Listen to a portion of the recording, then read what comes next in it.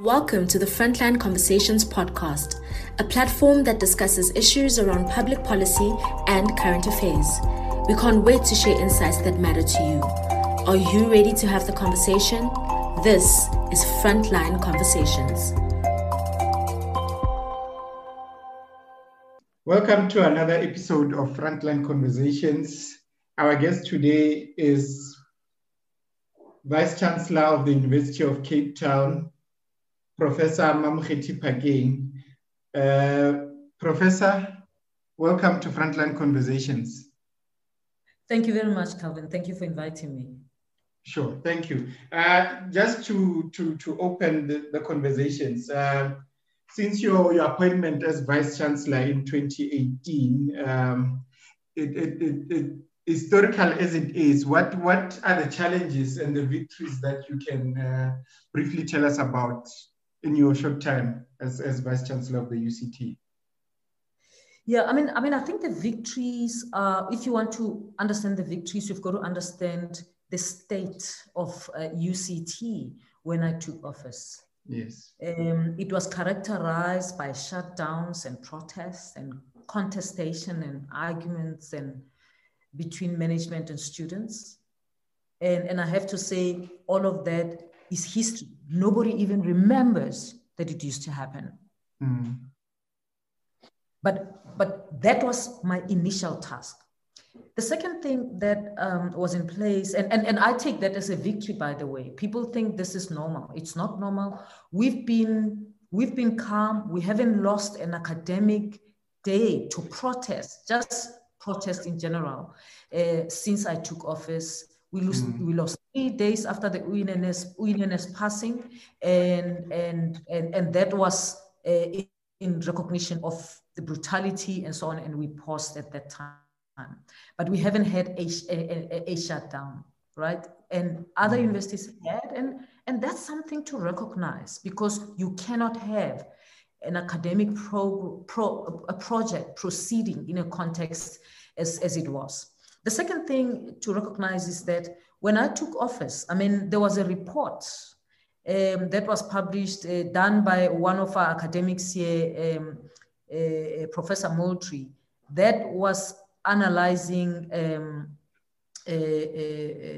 how people are leaving the university, how we were losing senior staff. Secondly, there was also, there were only 2 deans who were substantially appointed. The rest of them were acting. And we have we have 6 faculties and 2 other entities that have deans, right? And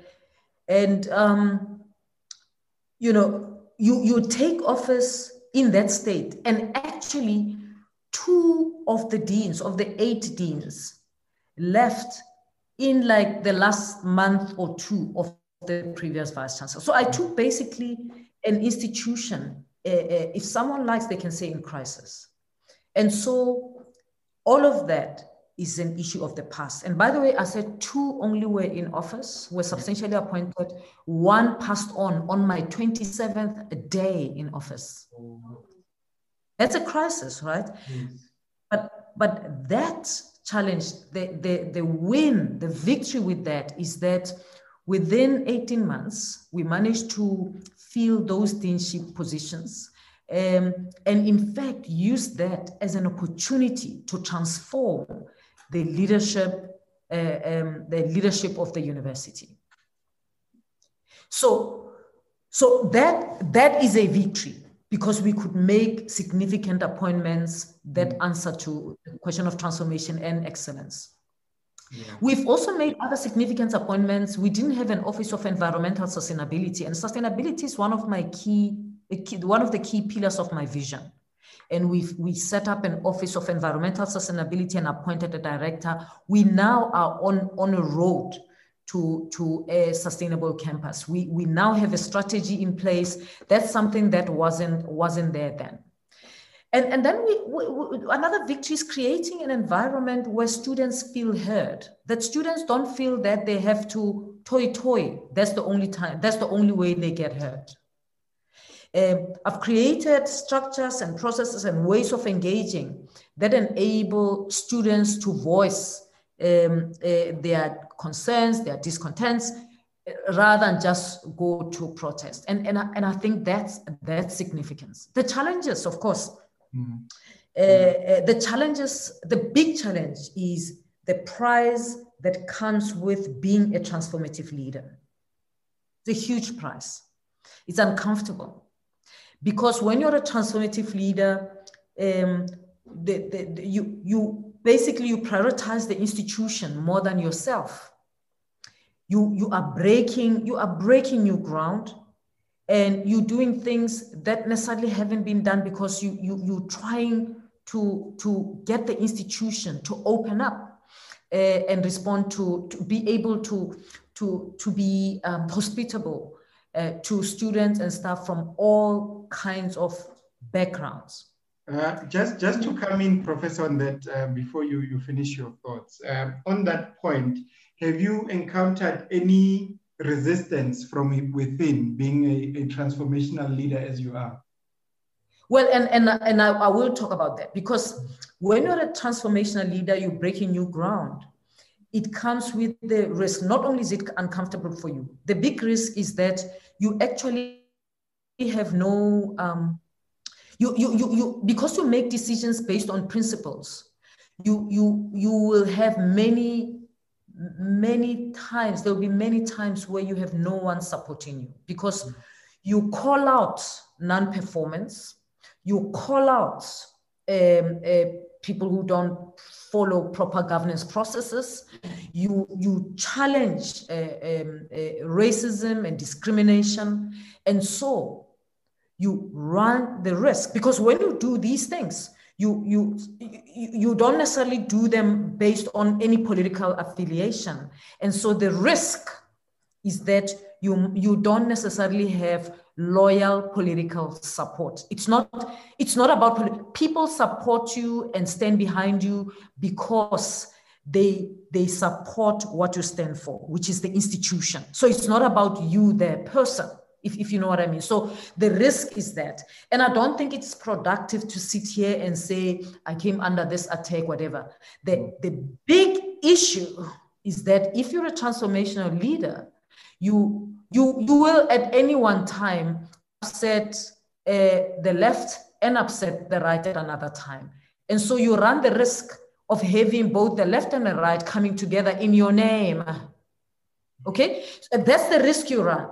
All you can count on is that there will be rational minds that say, but she stands on principle, and it is in the interest of the institution, and so we have to support her. And some of those rational minds will be on the left, some of them will be on the right. And so that's the huge cost, that one, and I continue to pay the cost, but my view is it is worth it. That cost is meant, that price is meant to deter one from being a transformational leader in the interest of the institution. I mean, you do things in the interest of the institution. It's not about me and whether I look good or whether everyone talks good about me. It's not about being liked. It's about making decisions that are in the interest of the institution. Yeah, and Prof, just touching on that thought, you spoke of these opposing forces within the transformation agenda. Now, you obviously have two different sides, two different views. There's the need for transformation. There are people who are opposed to the transformation and may somewhat be comfortable with the current status quo. How do you practically deal with that conflict? And what does perhaps working towards a balance, if that is the case, mean within the context of social cohesion? Well, the issue is that our vision is centered around three pillars that takes into consideration the very concern that you're saying. Mm-hmm. It's excellence, transformation, and sustainability. And the argument is that excellence is non-negotiable. We have to keep pursuing it. Mm-hmm. We have to keep encouraging it and growing it. But we also have to recognize its downsides, that excellence can marginalize, can silence, can invisibilize. It is not innocent. We pursue it with the understanding of its complexity. And our challenge is then, how do you deal with the complexity? And the way you deal with the complexity is with the second pillar of transformation. Because once you bring transformation, you bring a lens to say, how do you drive transformation how do you drive excellence with the recognition of the need of where we come from as a country? How do you do that? Well, you do that by firstly understanding that transformation, excellence doesn't happen on its own. It is enabled. Mm-hmm. The fact that when you call up excellence right now, in most disciplines, places, areas of practice, it comes out as white and male, is not innocent. It's because it was enabled that way. It was enabled that way. Does it mean those white males are themselves racist? It doesn't necessarily mean that. It means we had a structure and a system that enabled excellence that way. How do you then disrupt that system and structure? Well, you've got to enable excellence in all its diversity. You do that by looking at the people of transformation, recognizing where we come from and saying, well, there are people in designated groups, people who were excluded from this enabling. How do we make sure that they also achieve excellence? So it's not just to pull people in simply because they're Black. I mean, melanin in and of itself doesn't do anything. I mean, now scientists even tell us that it doesn't protect us from the sun in terms of not getting skin cancer. I mean, so it's not just the color of your skin. It's the fact that we're saying we need, for our institution to continue being an excellent institution, we need the diversity of people, because they bring diversity of views, diversity of being and seeing. And that diversity is going to strengthen the academic project, and therefore it's going to make us excellent, even better than we are. So it's saying actually transformation is critical to our sustainable excellence. And we know that because we saw that with 2015, 2016 protests, Rose must fall, fees must fall, that even with our excellence, because the transformation pillar wasn't there, our excellence was challenged, it was rubbish. It's not that we didn't have excellence. We still had excellence, but it was called to question. It was because we hadn't understood it in its complexity. We hadn't foregrounded and dealt with it in our vision in a way that we attend to the complexity. And the way to attend to that is to recognize the importance of transformation. So not to be ashamed to have ring-fenced programs, for example, to support transformation. Whether those ring-fence programs are to support women or to support Black people in a way of enhancing or enabling their excellence. You still make the demands, but there's a ring-fence program that supports this group of people because we recognize where we come from. People get the support, but they've got to deliver. So you still expect transformation, and you hold people accountable for delivering on the excellence that you are trying to enable. With that, we are saying you will have sustainability, social sustainability, you will have financial sustainability, and we can then be even strengthened to work on our environmental sustainability. And that for me is how you balance these competing demands. And you know, the other thing is to also to recognize that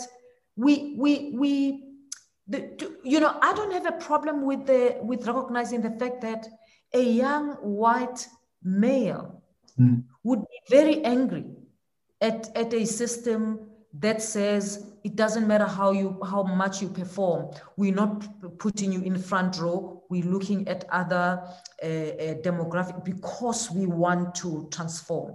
I can understand why they're angry. And I don't come from a perspective that says, by definition, no white man will ever get a job. In fact, since I've been in office, I mean, we've made many appointments, and one of them was of a white man. We've appointed. I've sat in a selection committee of an executive director, and I supported and argued for an appointment of a white male. And the issue is, when do you do that? Is it about talent? Is it about whatever? It's not about just saying, well, we have 5 excellent candidates and they're the top of that, so we're going to take that. Well, if we have 5 excellent candidates and the others are from designated groups, we're going to take the other people and not them, right? But it's not about, this agenda is not about being against certain groups. It's about what is in the interest of the institution in terms of making sure that we drive excellence with transformation to enable sustainability. That's the issue. So it's not exclusionary. It's what's in the interest of the institution. And transformation is key for our excellence. We will never be an excellent institution that we want to be without the agenda to diversify and be inclusive. Prof, within this transformation agenda that many segments in society have been pushing, including the academic institutions, they have been called for decolonization, and the Rhodes Must Fall protest was about decolonization. And there have been arguments about the superficiality of decolonization if it only talks to the falling of statues. Last week you heard that the Eastern Cape was, announced new names and so on, and there's been a lot of debate about that. What does decolonization actually mean in the context of higher education, specifically around the issues of curriculum? Because students have been saying even the curriculum itself needs to be decolonized. So are you able to make some reflections on that? Yeah, this is it's an important debate of transformation. And let me just say, one of the messages that we heard from students during Rhodes Must Fall was that they did not feel at home in our universities. Mm-hmm. The culture, the curricula, even the buildings and the artwork made them feel that they were foreign and that they were expected to assimilate into a different culture. That's a very important thing. Many of them didn't know how do you do that decolonization. All they're saying is, look, we don't feel at home here. These statues, symbols matter. If I look around and I don't see myself in the space, that is I don't feel welcomed here. And if my accent is a problem, and my way of being, whether my hair, whether my accent, whether the quality of my English or whatever is seen as a problem, my way of seeing and being, then I'm not welcome here. I'm supposed to be something else. And I think that's key. I can digress here perhaps before I get to decolonization and say, does the falling of statues mean that we are done with decolonization, with colonization? I don't think so. But symbols matter. What the problem with the current symbolisms in our country and in our institutions is that they only showcase one aspect or one period of our legacy. And it's the legacies that we are not proud of.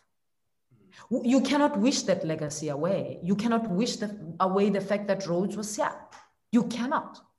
The problem, and Rhodes stood up there. There's something about that moment when Rhodes rose and there's a statue and so on. The problem is that that's the only legacy that is celebrated through the symbolisms around the country, whether it's through naming, statues, or whatever.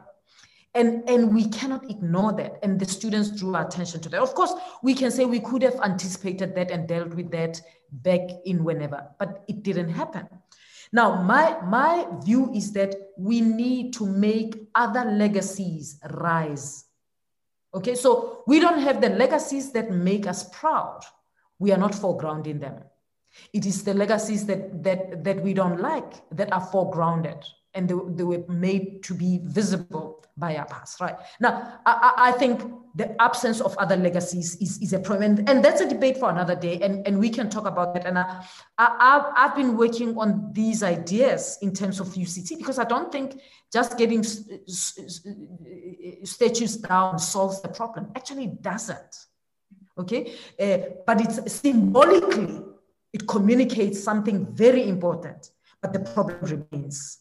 And so we've got to deal with that. In terms of decoloniality, I mean, decoloniality, it was important to have the calls for decolonization because it sort of provided a theoretical lens for us to pose different questions from the one that we posed before. Like for the first time, the different questions that became sort of public, one of them was, what does knowledge look like when Africa becomes the locus of thinking? Or when our thinking emerges from Africa or from being African? What does knowledge look like? I mean, in terms of the academic space, it's an important question to ask. Even if the answer is knowledge remains the same, even if the locus, even if our thinking emerges from Africa or from being African. But the benefit of embedding our lenses of inquiry within Africa and formulating our research questions from Africa as a place of thinking is hugely important. And actually, it can enable us as a university to meaningfully respond to the many pressing issues in our society that actually even with all the knowledge that we haven't been able to respond to. How do we solve the problem of poverty and inequality? How do we even deal with the damage of colonization on the minds of people? But there are many other questions that we can deal with. Does it mean, I mean, quantum physics will remain quantum physics, but the decolonization forces us to ask these questions from a different perspectives. And this does not mean you are rejecting Western or European knowledge. You see, people see decolonization as a rejection of something rather than as an opening up of the knowledge space to knowledges that have been excluded, knowledges from other parts of the world that have been excluded, not only African knowledge, but also Eastern knowledge. Okay, so the overdependence of the world or of higher education on just one knowledge system is a weakness. And actually, it impoverishes the quality of knowledge that emerges from our corridors. And so it is that, for me, it is that. And I don't see decolonization. I mean, I'm against the idea of decolonization as evangelism. Like there's a new gospel now, everybody must subscribe to this, must say amen to this. You cannot critique it, you cannot disagree, you cannot whatever. That's not how knowledge works. Any knowledge that comes onto the table as academics, we can critique it. Sometimes we agree with it, we embrace it, we internalize and reuse it, rephrase it, reconceptualize it.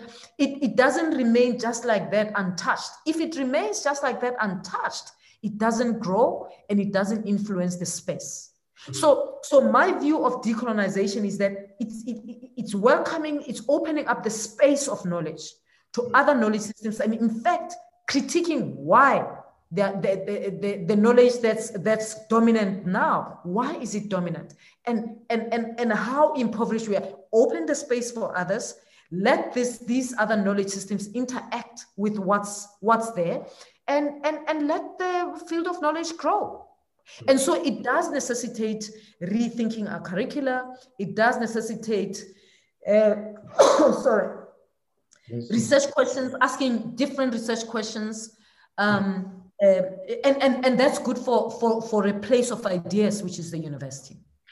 And on that, Professor, if I may come in, you spoke about having the freedom to critique what's happening currently. Do you think there's space currently for people to air their opposing views, especially if they are in contrast with the current popular views? So issues around decolonization, for instance. So for you as a Black South African woman, do you think there's space for a person like you to come up with an opposing view to say, okay, as much as we speak of decolonization and getting rid of statues, but this is my view, and my view may be necessarily in opposition of the current popular views? I mean, you're talking about it as if knowledge is critiquing is like black or white, you take this or that. Already what I have expressed is not a popular view.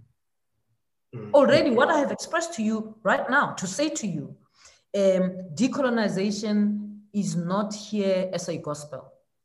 It actually, if it is what it is, it's going to stand to scrutiny, to critique, to whatever. And it is not something that just has to be accepted as a gospel. There are some people who will have a problem with that, and that's okay. They're welcome to have a problem with that. So you're already making an assumption that I can't disagree. But actually, decolonization scholars would disagree with me hugely. There are people who would call me whatever for saying this. Okay, but it's a different kind of critique. It's a different kind of critique. It's not a critique that says this thing must go, we don't want anything about decolonization. There are other people who say that. And I think just critiquing that way without it's actually problematic. You are saying we shouldn't even talk about decolonization because what we have is perfect. That's not scholarly. That's not, you know, I have a problem with drumming it down on people and just forcing me to accept it. I want it to be open to scrutiny. Because that's how it grows, right? So, and then of course you might want also, Calvin, if you read carefully, you'll see that there are other scholars. I mean, I'm not a humanities scholar, a hardcore humanities scholar. There are hardcore humanities scholars where you would find huge debates between people who argue for the need to Africanize rather than decolonize. But it's a nuance difference. It's not a black and white, but they are very robust debates. They don't agree, right? And then of course there are feminist scholars who are not comfortable with this idea of just decolonization as an idea of just going back to the past, because that past, if you look at some cultures, has been very patriarchal. And so they're asking questions about, can we critique that past? Particularly if we look at African knowledge and how it emerged and how the role of men and masculine patriarchy in the space, you know. So the people who just see decolonization as a debate between black and white people just say you must. It's not as simple as that. It's a very complex debate, even within African people themselves, within people who say, yes, we should decolonize, but we must critique this or that. So it's a very complex debate. It's not simply black and white. No, not at all. Have you been called a counter-revolutionary? No, let me first say, I think counter-revolutionaries exist. Okay? I don't want to be naive here and think counter-revolutionaries don't exist. They exist. I haven't been called a counter-revolutionary. I don't know, at least not to my face. Who knows? I mean, in this space, things are written on Twitter by people you have muted, so you don't know what they're writing. So I don't know. But even if I'm called that, I am so not bothered. I mean, I'm called so many things. I mean, you can just go onto the list. And I think it's a labeling people. It's a lazy way of debating. Because you label people and you are saying, because you are this, I see this on social media, you are a fascist, you are a counter-revolutionary, you are whatever. Then it's like, let's close the debate. There's no reason to talk. I think it's a lazy way of engaging, you know, or calling someone a name and not giving details. What do you mean? So don't call me a name. Give me details of what you're talking about so that I can respond. If you're just naming me a counter-revolutionary, then I've got no time. I'm not going to respond. That's your problem. Or a coward. Those are some of, those of you, Prof, who are in prominent leadership positions, are faced with a huge task of meeting a lot of unmitigating expectations. That you are heading UCT as a female black vice chancellor, then this is the direction that we're expecting of you, and so on. So I think it's quite a difficult task. I mean, I don't envy you. But back to the issue of transformation, Prof, and to link it with access to higher learning. Back in the days when we were still active in student politics, we used to say students are members of society before they become students. And I don't think I've changed from that belief. Now, when we're talking about issue of access, we're talking about costs. And in a society where there's a huge bulk of people who are not affording, and that has manifested itself in students who cannot access institutions of higher learning because there's simply no money. So to some extent, it's a transformational issue from which you as a university are not spared. Could you kindly share with us your perspectives as to how you have or you are planning to deal with the issue of free, quality higher education?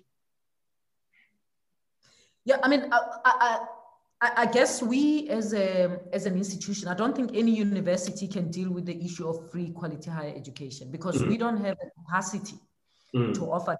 That's the realm of government. What I can talk about is perhaps the fact that, I mean, access is important to the transformation agenda, as you said.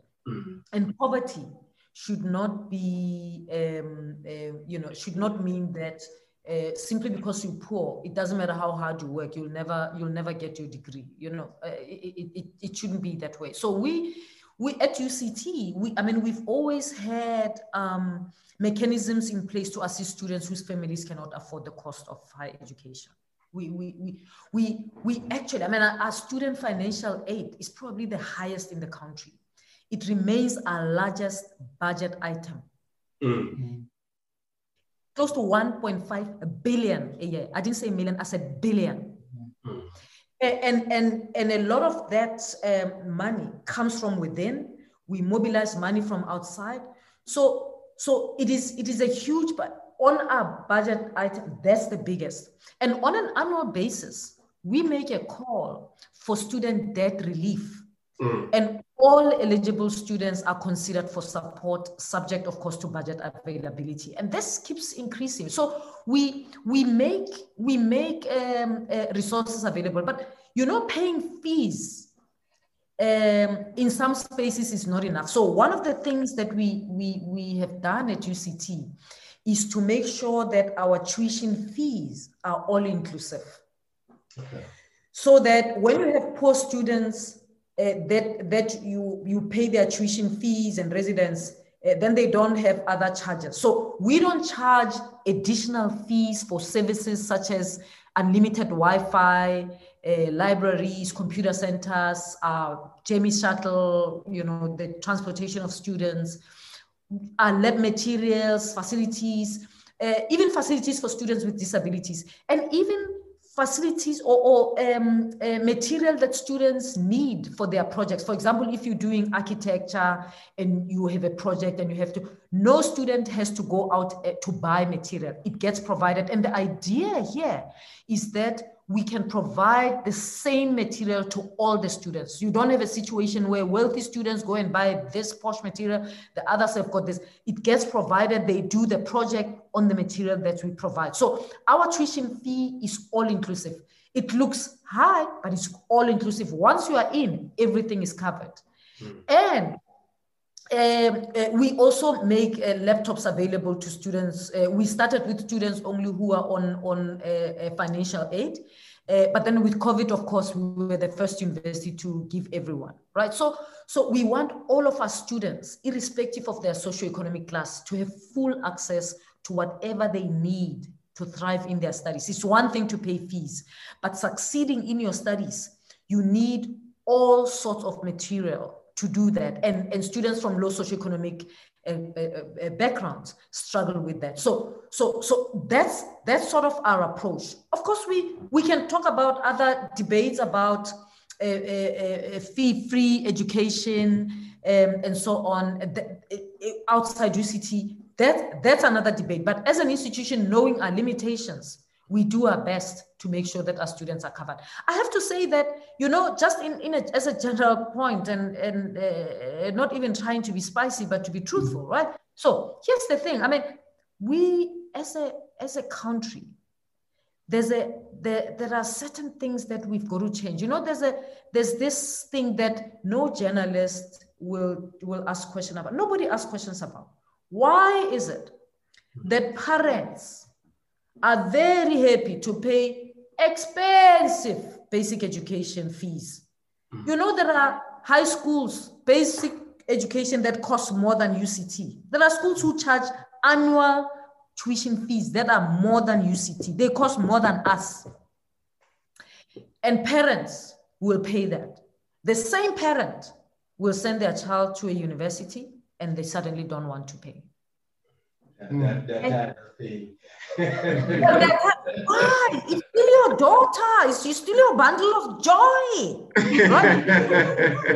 We've got to ask that question. What happened to the bundle? Now, in a country such as ours, and the issue is not to put the challenge on those parents. It's to make those parents realize that we have such an unequal society. I mean, that parent who paid Michael House fees or Hilton and is refusing to pay at UCT, their daughter or son is in the same class with the child of a domestic worker who was not able to pay Michael House or St. John's or Stephen or whatever expensive private school.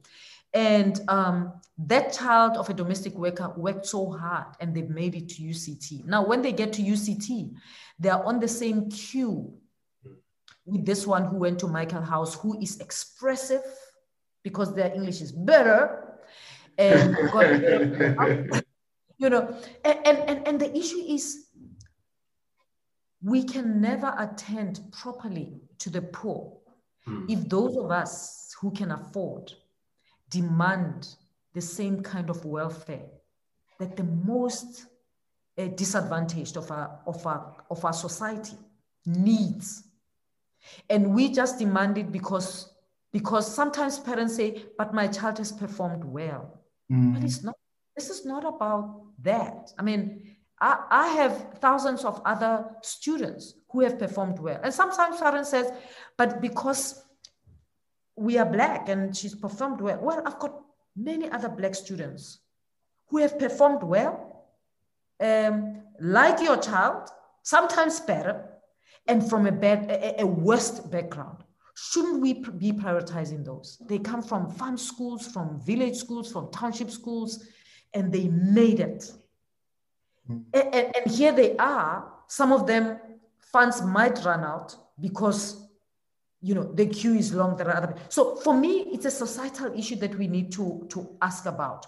Why is it that some parents think it's okay to buy a BMW on Habitus when they don't want to pay fees of not an expensive university?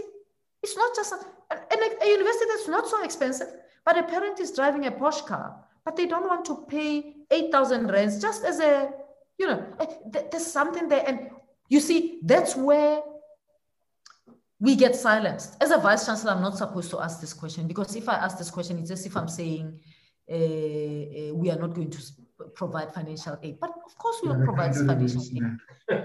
But yeah, no.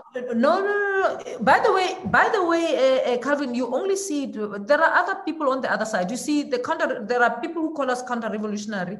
Others call us weak, wokeists. Okay, so you see, the left may call people counter-revolutionary. The right also calls us names. Yeah. So the right is wrong. I don't want us to take sides here because the right wingers are wrong also. They call us names, you know, the social media diva, a pantomime, a weak, a wokeist vice chancellor. Basically, they expect you to be anti-students. Yes. Okay? And then the other people expect you to be anti-white. Both are wrong. Because I can't just be anti-student. Well, what's the problem? I can't just be anti-white without, you know, I want to be anti-racist behavior. Do you see what I mean? So I don't want us to take sides here because, and that's where my principle starts is not always very popular with both sides, right? Because I don't think it is right to generalize that UCT is now it's led by a bunch of wokists who can make decisions and so on. That's not true. And you mentioned the university. As we are about to wrap up, man, you mentioned that you have provided students with laptops, and this there's an issue of the digital divide that was made even more apparent by COVID-19. To what extent is the digital divide real? And you, as a Vice Chancellor of UCT, what's your experience of this digital divide between urban and rural, the poor and the rich? I mean, we recognized this digital divide long before it became fashionable. So from 2018, we were giving students on financial aid laptops. We're providing them with laptops at the beginning of the year because, of course, in residences, we've got computer labs and so on, but we recognize that it's not enough for everybody. And when COVID hit, we then procured laptops to give to all of our students who, the missing middle as well. As long as people don't have laptops, we gave them, it's laptops on loan because if they're on financial aid, actually NSFAS does provide funding for learning materials. And it's covered by that. And we say on loan because we want them to bring it back when they complete so that we can renew it, refurbish it, whatever, and reuse it for the next student, you know? And if they don't, they pay 4,000 rand. Okay, so it's really to make sure that it's like the laptop can circulate until it loses its life. But we recognized that need long time before, and we also, in the lockdown, we were the first university to offer data to our students, 30 gig to all of our students, irrespective of the class, race, or gender. We actually said to them, they've got to opt out. So if you don't need the data, opt out. And many students did opt out, which is hugely, I mean, it just says the quality of students that we have here. They opted out. Now that students can come back to campus, we introduce it, and then they have to opt in. But we provided 30 gigs of data to every student per month, hugely expensive. This is not a cheap budget item, hugely expensive. But it's important to make sure that we close the gap. As a university, obviously, we can't close the gap completely because for a student who is in a far-flung rural area, even with our data, they couldn't access the net because the network infrastructure is not what it should be. You know, and that's why we then open up residences for students, vulnerable students, many of who were in those far-flung areas where they were not. We started printing materials before we brought them back.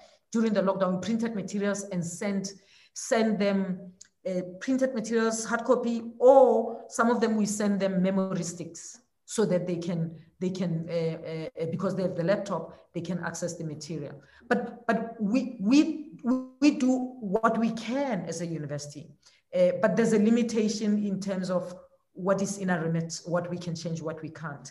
And I think for us, I mean, in our exec, we've had a discussion that says, you know, a laptop is like the writing pad of 1999. You know, no student will start the year without a writing pad or in a pen. Or now this is what it is. They've got to get the laptop. That's just as simple as that. We now budget for it. We raise funds for it because our view is that no poor student should go without it. Every student has to have a device. Definitely. And a final one from us, Prof. Just a quick reflection on the previously released matric results. We are seeing a decline of 5.1% in the pass rates, and that's obviously very concerning. But I just want to get some of your thoughts around that. How do you interpret that? What conclusions can you then draw from that? And then basically your thoughts around how basic education then prepares learners for institutions of higher learning. And you know, yeah. So sorry, Prof, if I could just come in there just to add something. Let me cite this one particular example. We had a consultant from the World Bank at some point was complaining about what he called the teachability of students in universities and generally higher institutions of higher learning. And someone said, you as universities are receiving people that are not fully prepared to enter the university because of the weakening basic education system. So I want to tie the question that my colleague Pearl just asked with that, so that when we are responding, at least you can touch on that as well. Thanks. Yeah. Thanks. I mean, I want to spend time on the second question. The first question about matric, right? I haven't studied the results in detail, but I'm not surprised that we have declined. I mean, last year, it was the best performance ever, 2019. So 2020, actually, we given the circumstances, I think the country has done very well. I mean, how many students were online, how many students had access. I mean, we actually have to see, we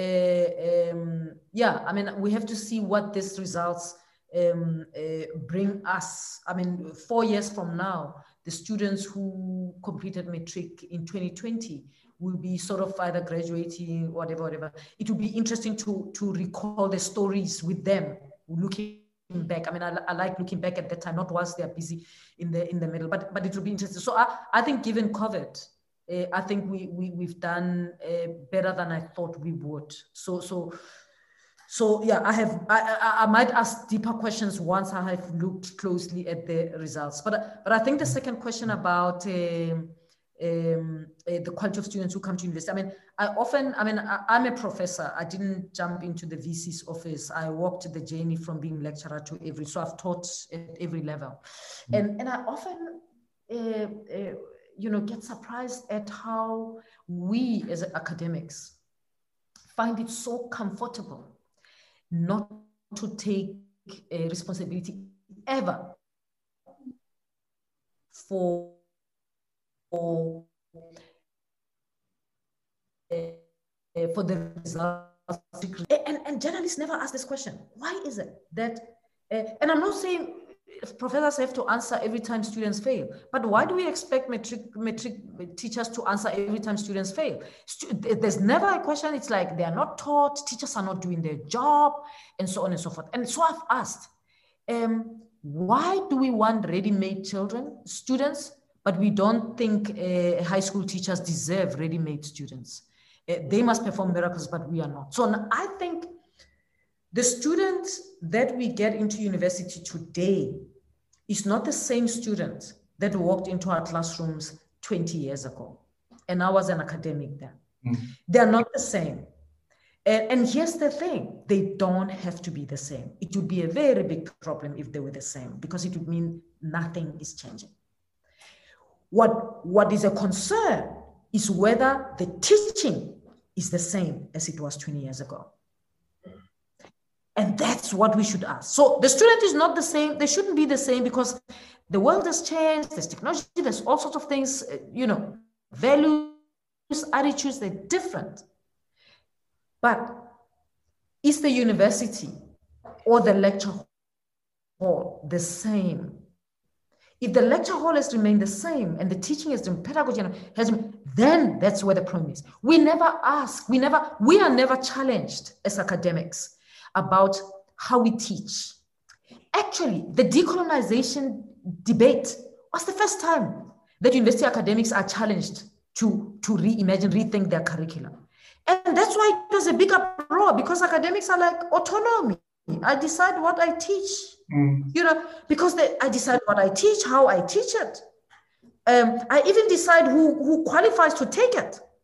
It was the first time that the academics were challenged. Now, and I'm saying that as much as we feel comfortable to challenge matric teachers, we need to ask, why is it that we are comfortable with the failure rates at university? Why? Isn't this a dance between what the students do, but also what the lecturers do?